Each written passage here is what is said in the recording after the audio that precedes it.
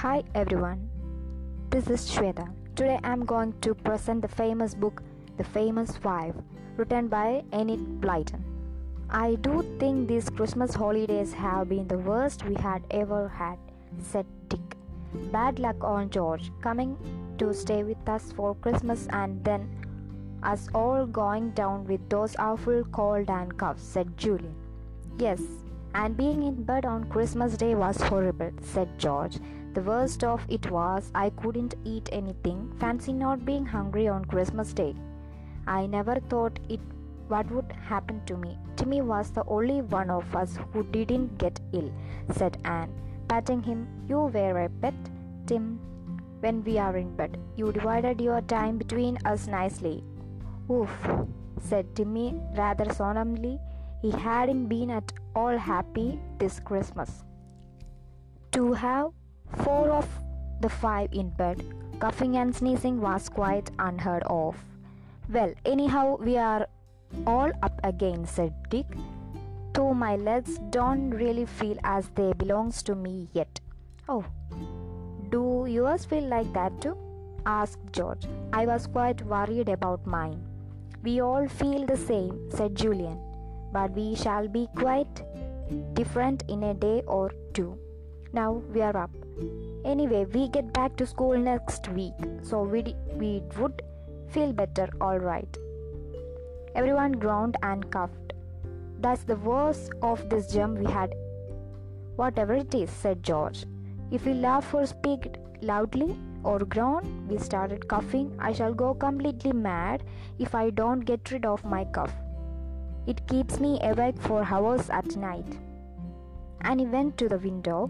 It's been snowing again, she said. Not much, but it's look lovely. To think we might have been out in it all last week. I do think it's too bad to have holidays like this. George joined at her window. A car drew upside and a burly, merry-looking man got out and hurried up the steps to the front door. Here's the doctor, said Annie. I bet he will say we are all quite all right and go to school next week. In a minute or two, the door opened and the doctor came into the room with the mother of the Julian, Dick and Annie. She looked tired and no wonder, looking after 4 ill children, and was a most miserable dog over the Christmas had not been an easy job. Well, here they are, all up and about now, said mother. They look pretty down in the mouth, don't they? Oh, they will soon perk up, said Drew. Doctor, sitting down and looking at each of the 4 in the turn. George looks the worst, not strong as the others, I suppose. Doctor went with red annoyance, and Dick chuckled. Poor George, he is weakling of the family, he said. She had the highest temperature, the worst cough, and the worst, loudest groans, and she. But whatever else he was doing to save what lost beneath the biggest cushion in the room, which an angry George had flung at him with her all might. Dick flung it back, and everyone began to laugh, George too. Dad set all the 4 coughing, of course, and the doctor put his hands to his ears. Will they begin to go to school, doctor? Asked the mother anxiously. Well, yes, they would. But they ought to get rid of the coughs first, said the doctor. He looked out the window and the snow. I wonder now. No, I don't suppose it's possible, but what? Said Dick, pricking up his ears at once. Going to send us to Switzerland for a skiing holiday, doctor? Fine, absolutely smashing. The doctor laughed. You are going too fast, he said. No, I wasn't actually thinking of Switzerland, but perhaps somewhere hilly, not far from the sea, somewhere really bracing, but not too cold, where the snow will lie so that you can toboggan and ski without traveling as far as Switzerland. Switzerland is expensive, you know. Yes, suppose it is, said Julian. No, we can't expect a holiday in Switzerland just because we have beastly colds. But I must say a week somewhere would be jolly nice. Oh yes, said George. Her eyes was shining. It would really make up for these miserable holidays. Do you mean all by ourselves, Doctor? We did love that. Well, no, someone ought to be there surely, said Dr. Drew, but that's up to your parents. I think it's a jolly good idea, said Julian. Mother, do you think so? I'm sure that you are longing to be rid of us for a while. You look worn out. His mother smiled. Well, if it's what do you need? A short holiday somewhere to get rid of your cough, you must have it.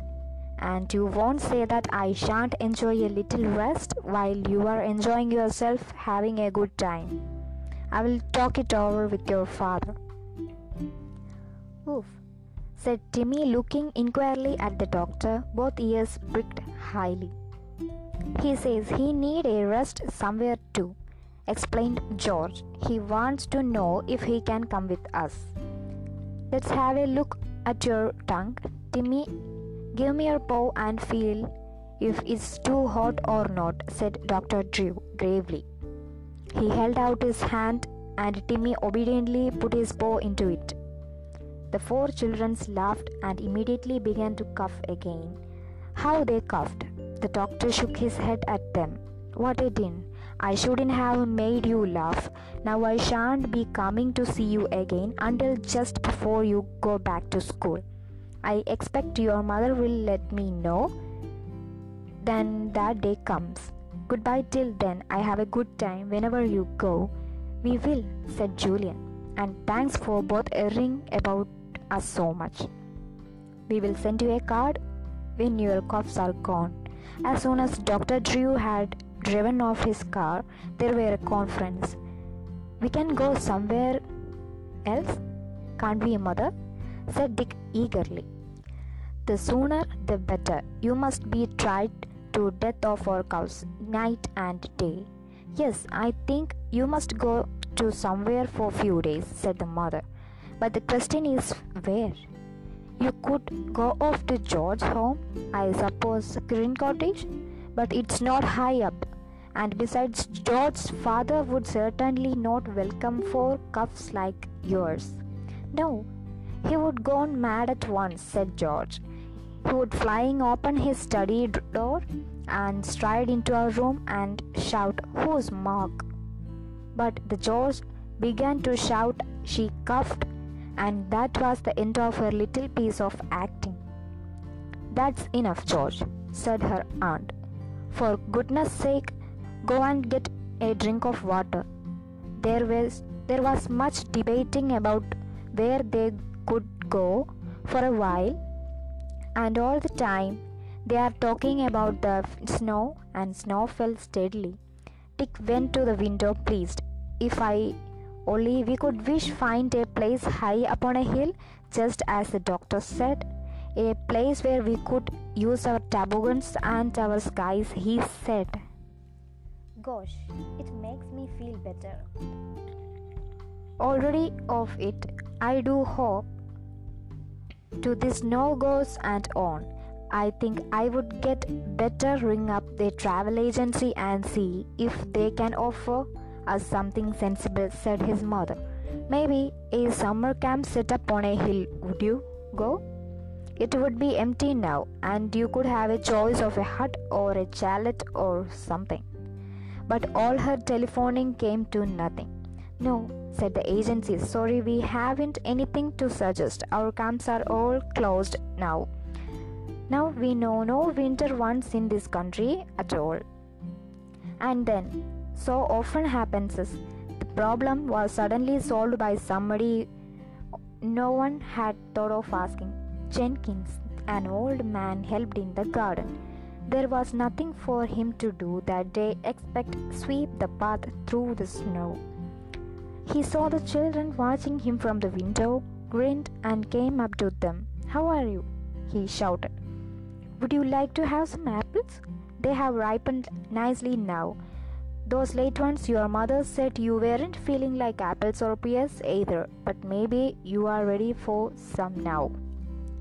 Yes, we are, shouted Julian, not daring to open the window in the case of his mother came in and was angry to see him by standing with his head out of this cold. Bringing them in, Jenkins. Come us and talk to us. So old Jenkins came in carrying in baskets of ripe yellow apples and plump brown yellow pears. And how are you now? He said, in his soft well voice, for it came from the Wells mountains. You are pale and thin too. Ah, it's the mountain air of Wales you want? He smiled over his wrinkled brown face, handling round in his basket. The children helped themselves to fruit. Mountain air, that's what the doctor ordered, said Julian, biting into the juicy pear. I suppose you don't know somewhere like that we could go to, do you, Jenkins? Well, my aunt's lets rooms in the summertime, said Jenkins, and she's a good cook, my aunt's Glennis. But I don't know if she would do it in the winter time and with the snow at all.